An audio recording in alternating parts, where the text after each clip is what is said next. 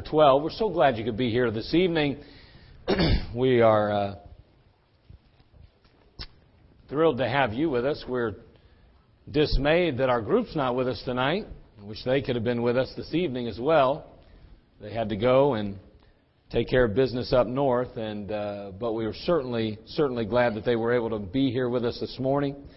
If you were unable to be in the service, maybe you were out and about teaching or doing something, sorry. But anyway, it was great. It was wonderful. And they did a fabulous job. Actually, they had one of the leaders of the group fill in for one of the young ladies that had to leave early. And she did just a wonderful job. I'm very pleased. And just they were so kind. And again, doing a fabulous job there out on the West Coast. Well, Genesis chapter 12. Let's begin reading in verse 10. We're going to read through verse 20. Genesis chapter 12, verse 10. There was a famine in the land, and Abram went down into Egypt to sojourn there, for the famine was grievous in the land. It came to pass, when he was come near to enter into Egypt, that he said unto Sarai his wife, Behold now, I know that thou art a fair woman to look upon. Therefore it shall come to pass, when the Egyptians shall see thee, that they shall say, This is his wife. They will kill me, but they will save thee alive. Say, I pray thee, thou art my sister, that it may be well with me for thy sake, and my soul shall live because of thee. It came to pass that when Abram was come into Egypt, the Egyptians beheld the woman, that she was very fair. The princes also of Pharaoh saw her and commended her before Pharaoh. And the woman was taken into Pharaoh's house. And he entreated Abram well for her sake. And he had sheep and oxen and he-asses and men servants and maid servants and she-asses and camels. The Lord plagued Pharaoh and his house with great plagues because of Sarai, Abraham's wife. And Pharaoh called Abram and said, What is this that thou hast done unto me? Why didst thou not tell me that she was thy wife? Why sayest thou, She is my sister? So I might have taken her to me to wife. Now therefore, behold thy wife, take her and go thy way. And Pharaoh commanded his men concerning him, and they sent him away, and his wife, and all that he had. I've spoken to a number of people through the years, a number of folks, and it seems that every drunk, drug addict, broken soul that I speak to always says the same thing. I don't know where I went wrong. I don't know how I got here. I never expected to be where I am today. It doesn't seem to me that anyone sets out to be a drunkard. No one seems to just go right on a path to immorality to the point where they're lost and they're laying in a bed with AIDS or some kind of disease. They never saw themselves there. They don't really know how they got so far. It just happened. But it didn't just happen. And I want to try to help you today. It's a theme that is very near and dear to my heart. It's one that I speak of probably often, not so much in messages, but just from time to time in passing. But I believe that Abraham can help us avoid some of the pitfalls that we will end up in if we'll just heed his example. We'll look at his life and try to learn from it. And so today, I want to look at a little topic that I would call direction determines destination. I want us to note how our direction will ultimately determine our destination. And so I have a couple of points that I want to make from the passage, and we'll see what God can teach us today from it. So let's go to the Lord in prayer, and then we'll go from there. Father, we thank you for just the privilege and the opportunity to be in your house. It is our privilege. Lord, so often we look at things like this as duty if we're not careful. But Lord, it's a blessing to be in your house. It is a privilege to be in your presence. And we invite you in our midst today. We don't want to be here by ourselves. And Lord, our fellowship one with another would be good, but it wouldn't be what you intend it to be. Father, we need to meet with You. Father, may You hide, Father, me behind Your cross, so to speak. Father, I don't want to say anything that wouldn't honor You. I pray that You'd fill me with Your Spirit. May You allow me to be Your mouthpiece, stand in my shoes. And Father, may it be Thee and not me that people truly see and receive. I do believe You've given me something for Your people. But Lord, it will mean nothing unless Your Holy Spirit drives it home into the hearts and minds of each. So God of heaven, I'm begging You to do what I cannot do.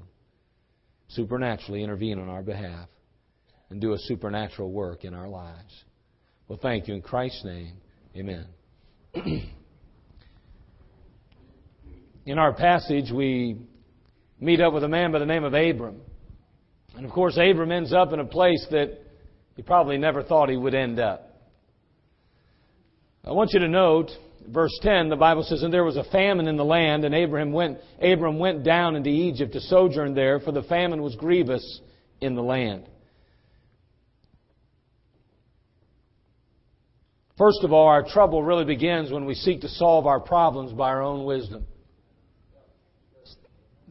Our trouble really begins when we seek to solve our problems by our own wisdom. In our passage here, we see that there's a famine in the land, and Abram decides to go to Egypt. Now, everything in the Bible concerning Egypt points to the world. When you see Egypt utilized in the Bible, it is a picture and type of the world. Abraham is basically saying there's a famine in the land where God has sent me, and as a result of that, I'm going to go ahead and go to the world to solve my problems. In Isaiah chapter 50, verse 11, we read a very intriguing and interesting passage. The Bible says, "Behold, all ye that kindle a fire, that compass yourselves about with sparks, walk in the light of your fire, and in the sparks that ye have kindled. This shall ye have of mine hand, ye shall lie down in sorrow." Now let me read that again. He says, "Behold, all ye that kindle a fire, that compass yourselves about with sparks, walk in the light of your fire and in the sparks that ye have kindled. This shall ye have of mine hand, ye shall lie down in sorrow." The verse offers a warning to those who are in darkness, the darkness of temptation, trials and tribulations in their lives, and to those who would try in the midst of those trials and temptations to find a way out without trusting in the Lord or relying on Him. Instead of allowing the God of heaven to help them out, instead they'll try to help themselves out. And often, if we're not careful, we'll seek the light of nature, or we'll try to get the advice of friends. If we're not careful, we try conclusions or counsels of our own mind and our own wisdom and our own reason. And we're tempted, if not careful, to script our own way out of our problems. We try to deliver ourselves. If anything, like that song that was sung by the young ladies this morning, we need to, as the Bible says, be still and know that I am God. See, all these attempts to escape tribulation and temptations and trials without God are really just simply those fires that we ourselves have kindled. And as a result, we begin to follow the light of those fires we've lit. Instead of following the light of the Word, instead of following the Spirit of God, instead of allowing the Word of God to have preeminence in our life, we are following now after the very fires that we have lit to light the pathway of our life. And it always leads to the same place. It always leads to sorrows.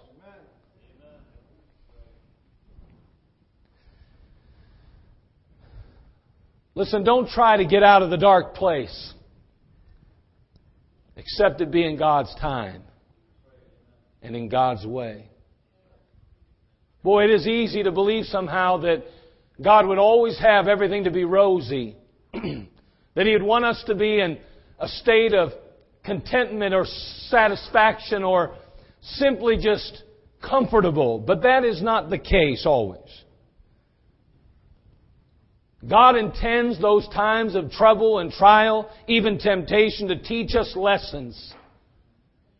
Lessons that we sorely need, that we desperately need in our lives. And sometimes when we seek to escape them prematurely, we simply frustrate the plan and purpose of God in our lives. We need to commit the circumstance and that situation to God totally and completely. We need to be willing to remain in the darkness or abide in that darkness as long as we have His presence.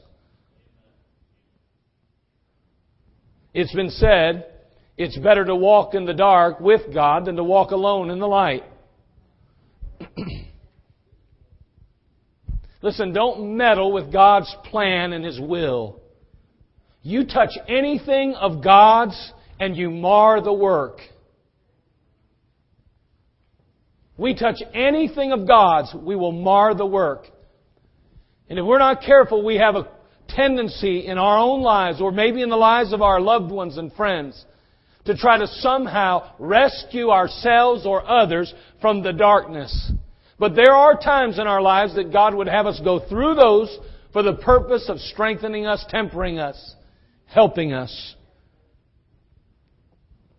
Stephen Merritt once said, "You may move the hands of a clock to suit you, but you do not change the time. So you may hurry the unfolding of God's will, but you harm and do not help the work. You can open a rosebud, but you spoil the flower. Leave all to Him, hands down, Thy will, not mine." I read a poem called His Way. It goes like this. God bade me go when I would stay. 'Twas cool within the wood. I did not know the reason why. I heard a boulder crashing by across the path where I stood. He bade me stay when I would go. Thy will be done, I said. They found one day at early dawn, across the way I would have gone, a serpent with a mangled head. No more I ask the reason why, although I may not see the path ahead, His way I go. For though I know not, He doth know, and He will choose safe paths for me. In Proverbs chapter 3, verses 5 and 6, the Bible says, "Trust in the Lord with all thine heart, and lean not to thine own understanding. In all thy ways acknowledge Him, and He shall direct thy paths." Listen, there will be times in each of our lives where our circumstances will become uncomfortable. They may become very uncomfortable, but we must learn to trust the Lord. His pathway may lead us to bitter water, even as it did the Israelites after leaving Egypt. But in the end, by faith, the outcome will be sweetness. Our trouble really begins when we seek to solve our problems by our own wisdom. That's what Abram teaches us. Number 2, each step away from God's place for you is another step closer to sin and failure.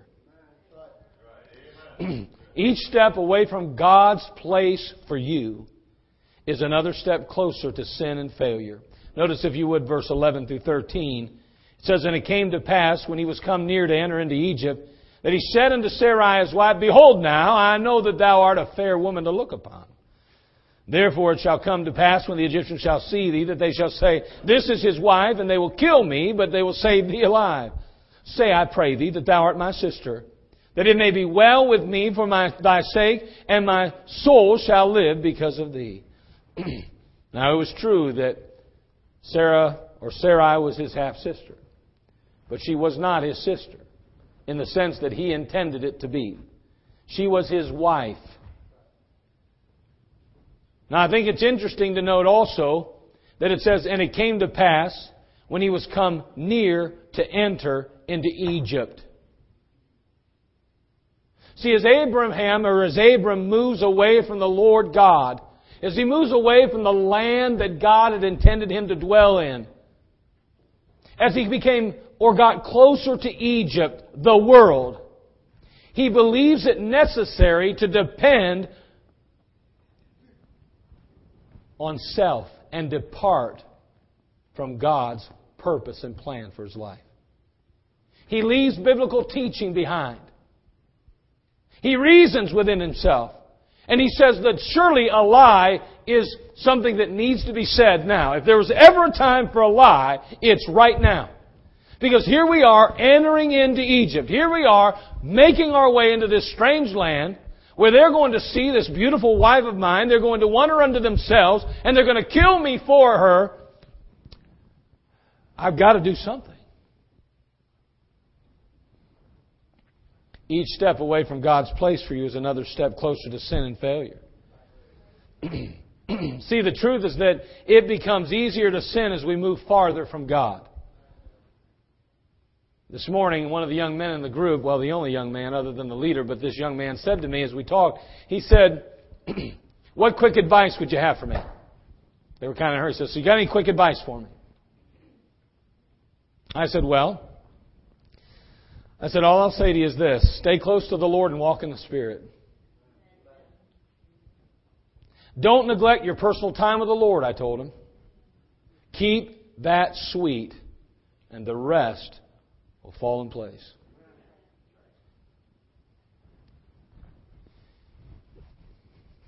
Too often we neglect the basics, the fundamentals. The real reality is that no person ever ends up steeped in sin or vice that hasn't already taken a step away earlier. It doesn't happen overnight. Too often we look at people in the church even, and sadly enough, it is the case at times. We say, oh my, they've gone from 100 miles an hour to 0. How'd that happen? It did not happen overnight. Although on the exterior or outside, it may appear that they were running well, inside they were already dead men's bones.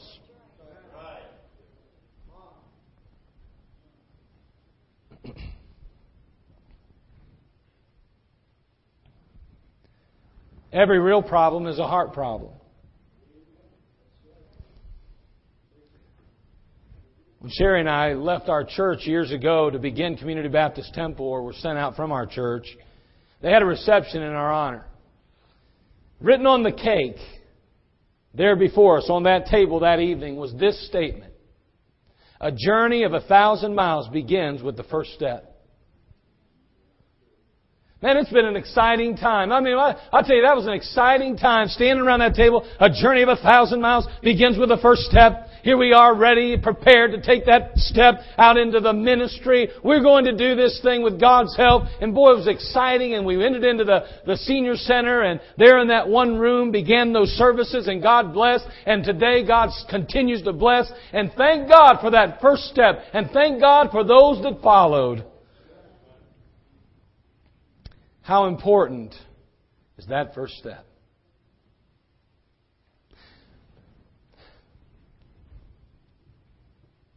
As true as it is that the first step led to tremendous triumphs, it could have led to ominous defeat. It could have turned out quite differently. See, what if our first step would have been made out of the will of God and not in it? What if our first step or our decision to begin a church was simply motivated and moved by pride or selfishness? What if we begun with the wrong focus and the wrong attitude? Oh, we'd have been taking that first step. I mean, a journey of 1,000 miles begins with the first step. We'd have taken that first step. 1,000 miles later, where would we have ended up though? And all I can say is today, you need to be very careful, and we need to all be very weary of that step that we take. Because I'll tell you what, direction determines destination. You got to be careful.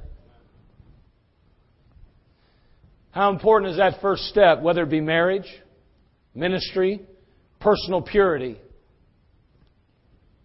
Again, that first step often determines the outcome.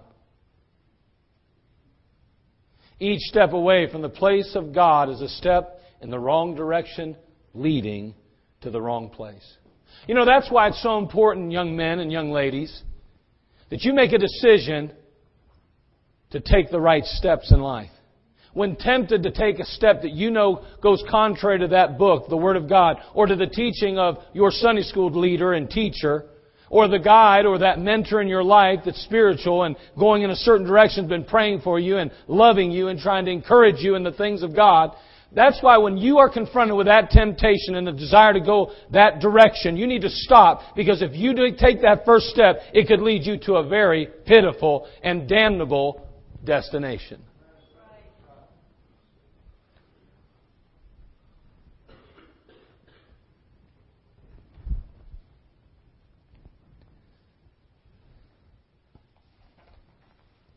Number 3, your present direction, you know what's coming, determines your ultimate destination. That's the third one. Notice verse 9. We didn't read that originally, but notice what it says. And Abram journeyed, going on still toward the south. Now, obviously, if someone said, we're going to go north today on our trip, we'd think we're going up. When we talk about going south, we're going what? Down. And guess where south led them? To Egypt, the world. It's funny in Scripture, there are times whenever the Bible talks about going down to Egypt when really they're going up to Egypt. But because Egypt is a type of the world, you're always going down when you head there. You know, it's funny about the Christians sometimes. I'm amazed sometimes they're willing to sacrifice God's perfect will and plan for their life, His purpose for their being in existence, for something that the world says is exciting, fun, and adventurous. They somehow believe that that's the right direction and it's going to lead to a great place in their life. Oh my, I'm going to choose this over God's will for my life. A young man feels the need to go into the ministry or compelled to be a preacher or a minister of the gospel. But let's face it, if I only go to college and get this particular degree, then I can make a lot of money. And then they may even justify it by saying, I'd give tons of money to God and His work. I'd reach out to missionaries. Wait, all I can say to you is this. You're always going down when you're following the world. I'm not saying there's anything wrong with getting a degree, anything wrong with becoming a professional, if that's what God intends for you. But if there's another direction God wants you to go, let me tell you, you'll never end up in the right destination until you take the first step in the right direction. We're forfeiting God's best for what we consider good. Sadly enough, it does not satisfy. And ultimately, 20 years down the road, when you look back, you'll wish that you had chosen the right path.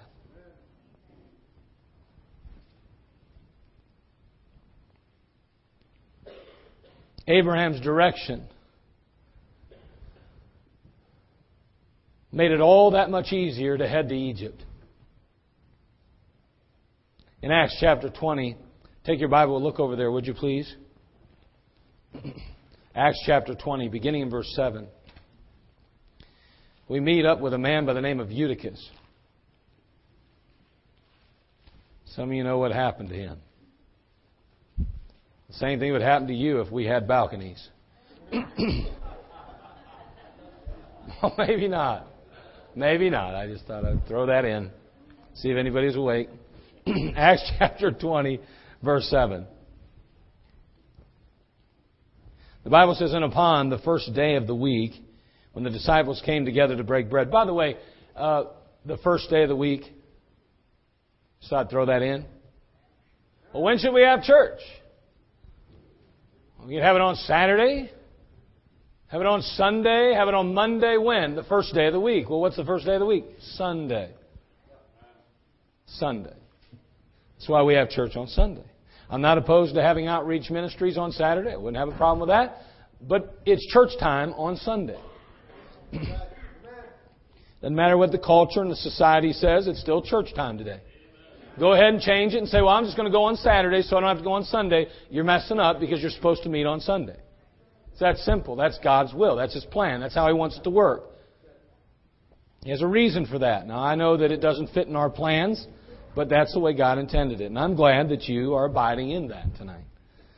Notice now, He goes on to say, and upon the first day of the week, when the disciples came together to break bread, Paul preached unto them, ready to depart on the morrow, and continued his speech until midnight.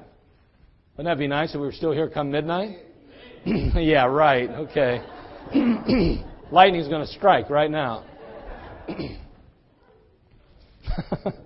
And there were many lights in the upper chamber where they were gathered together. And there sat in a window a certain young man named Eutychus, being fallen into a deep sleep. And as Paul was long preaching, there's something biblical about that long preaching. He sunk down with sleep and fell down from the third loft and was taken up dead. Can you imagine? That's a long fall. Wow. And Paul went down and fell on him, and embracing him said, trouble not yourselves, for his life is in him. Just thought I'd read that because some of you are very concerned. I could see it on your faces. His mama slept well that night. See, the way you lean determines where you fall. The way you lean determines where you fall. We got to be careful which way we're leaning.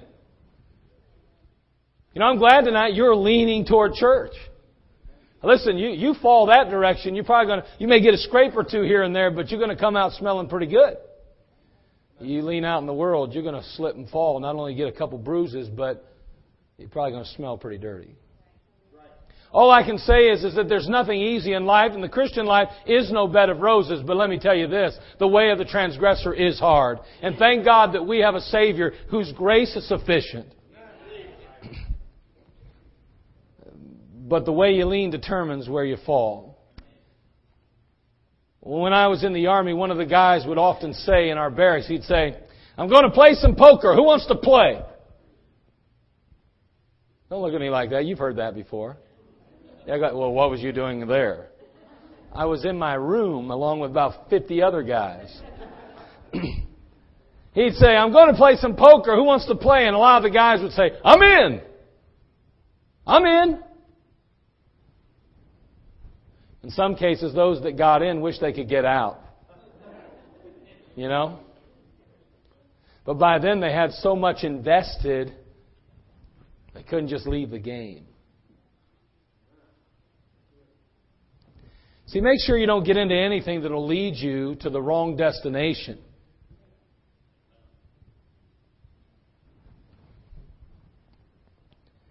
You may think that you can always choose at any time to get out. But once you've established relationships in your life, friends, family, habits, and just a way of life, you're going to find that getting out is much harder than you think.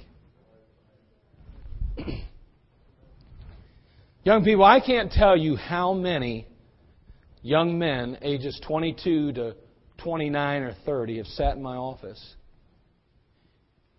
and regretted the day they smoked their first joint.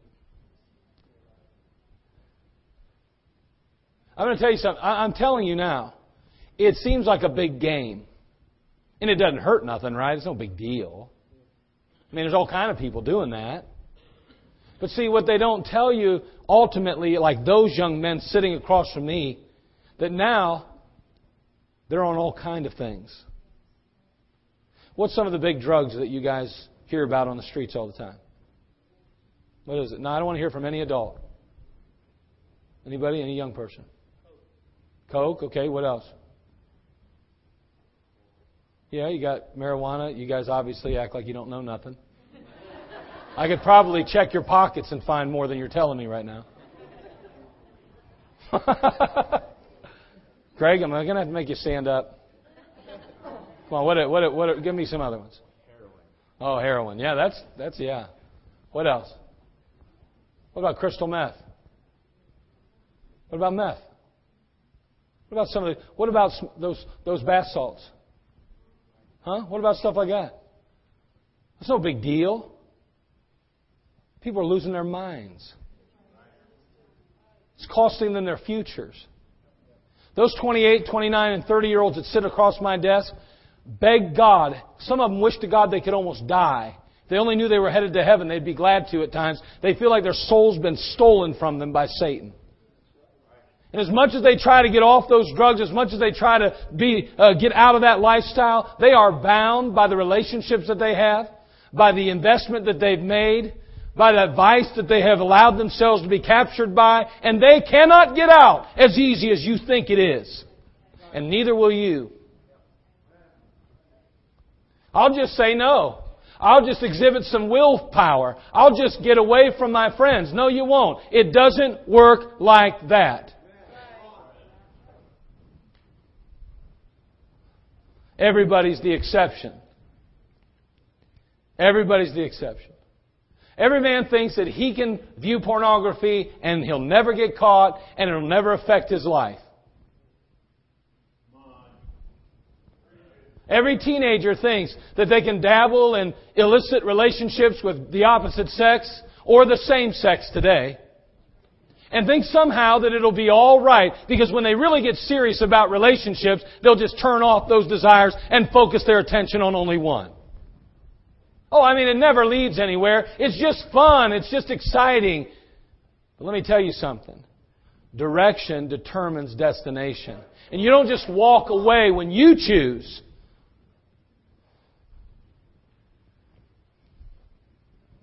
Why do you think that we're admonished to look unto Jesus? The book of Hebrews chapter 12 verse 1 and 2. Wherefore, seeing ye also are compassed about with so great a cloud of witnesses, let us lay aside every weight and the sin which does so easily beset us, and let us run with patience the race that is set before us, looking unto Jesus, the author and finisher of our faith, who for the joy that was set before Him endured the cross, despising the shame, and is set down at the right hand of the throne of God. Notice, looking unto Jesus. Looking unto Jesus. Why in the world would God be so adamant about looking unto Jesus? I'll tell you why. Because direction determines destination. Get your eyes off the Lord Jesus Christ. God knows where you'll end up. And I know, everybody thinks they're the exception. I'll not get caught. I'll be fine. But all you need to do is go down to the local jail down here in Summit County or Stark County. Go on out there to Marysville and talk to some of those ladies and talk to somebody down in the Ohio State Penitentiary and ask them some questions. Hey, when did you plan on being here? I never planned on being here. I just got here. Direction determines destination. Where did it start for you? It started behind a garage smoking cigarettes with my friends when I knew I wasn't supposed to. What? Cigarettes don't kill nobody. Cigarettes ain't that big a deal. And can I tell you something? There are a lot worse things in life than cigarettes. Boy, the devil binds so many Christians with stupid little things like that make them feel like they're unable to serve or do anything for God. But let me tell you something, it can lead to something else in your life. When you know you're rebelling and disobeying authority and you're doing something that goes contrary to Scripture, I promise you, you don't know where it'll lead you. Number 4, and we'll end with this one, even though I have 23.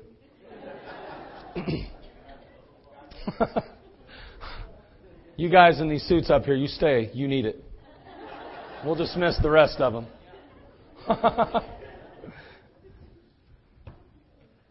So we noted already that our trouble really begins when we seek to solve our problems by our own wisdom. And we noted also that, I'll tell you what, we noted, oh yeah, there it is. I'm going to find it here sooner or later. I'm getting it all mixed up. Each step away from God's place for you is another step closer to sin and failure. Number 3, your present direction determines your ultimate destination. Let's end with this one tonight. Your failure to follow God and be where He wants you will place your family in danger. Look at verse 15. Look at verse 15. You're going, where at? Well, you just took me to another verse. Genesis chapter 12. Genesis chapter 12. I'll get there with you. Genesis chapter 12, verse 15. Notice what the Bible says here. And the princes also of Pharaoh saw her and commended her before Pharaoh. And the woman was taken into Pharaoh's house. Wow. I can't even imagine that. You know, my wife and I head on down to Egypt. And I say, well, honey, will you lie for me? if you don't lie, they'll kill me. She says, well, I don't know. That sounds good. No, she wouldn't say that. But, she, did you pay up your insurance, your life insurance? That might work out well. But anyway, she said, okay, you're right. I don't want you to check out on me prematurely. Let's go ahead and I'll do that. I can't even imagine walking in or down to Egypt and watching some men grab her and take her to another man's house. Can you imagine? I can't even fathom that. Can't even imagine it. See, in Abram's case, his wife was placed in a very vicarious and even dangerous position, wasn't she? Extremely dangerous. See, when we take steps away from God's place for us, we place our families in jeopardy. That's just the reality. There's always a sense, and by the way, get this, there's always a sense of selfishness that accompanies those kind of decisions. I'm always amazed how everybody tries to make it sound, I'm doing this for you, honey. Because if we go down to Egypt, and you don't lie for me, they're going to kill me. And where will you be? You'll be up a creek without a paddle. You're done, baby. You ain't going to have nothing. Oh, I'm doing this for you, sweetheart. Really? I think it sounds like a little self-preservation to me. I think it sounds a little selfish if you ask me. I don't know. I think he was concerned with his own life and he's heading down to Egypt now, and his decision that was made to go ahead and lie about it, his concern for his life now turns to this crazy scheme to keep himself alive that even allows his wife to be put in jeopardy, to possibly be involved in things that she would never dream nor ever want to be involved in. When we're not where God would have us, we place everyone around us in jeopardy. I think about David. David wasn't where he belonged in 2 Samuel 11:1, was he? He should have been out battling. He should have been fighting. But he wasn't. He remained behind, and instead of being out front, leading his men, he got caught up in some real sin. It cost the nation. See, he had a son by the name of Absalom who ultimately revolted. Led a coup, if you will, sought to literally overthrow the kingdom. It affected his family. His own daughter was abused, taken advantage of. And then himself. The mark of sin was always on his life and in his ministry. Every time you think of the name David, even though you think of a mighty king, the very king that all other kings are judged by, you can't help but think of that sin. Everyone was affected by his indiscretion, by his failure to follow God where He wanted him. Achan in Joshua chapter 7. Think about him. The Bible says, when I saw among the spoils a goodly Babylonian garment, 200 shekels of silver and a wedge of gold of 50 shekels weight, then I coveted them and took them, and behold, they are hid in the earth in the midst of my tent, and the silver under it. Man, they had gone in and God had given them a tremendous victory in the city of Jericho. And yet, there they are now, leaving Jericho, and had been given a standing order. Don't take anything with you. Destroy everything. The spoils are not even yours. And so as a result of that, he chooses to follow his own counsels, and he sees this Babylonian garment, this wedge of gold. He steals them, savors them to himself, and buries them in his tent. And all of a sudden, what happens? The nation goes to fight Ai, and they lose men. Now one life is lost, apparently, fighting Jericho. But now, a little, small, insignificant nation like Ai overwhelms them and overcomes them. Before it was over with, his entire family is stoned with it. Left dead. All because of his sin. See, our trouble really begins when we seek to solve our problems by our own wisdom. Each step away from God's place for you is another step closer to sin and failure.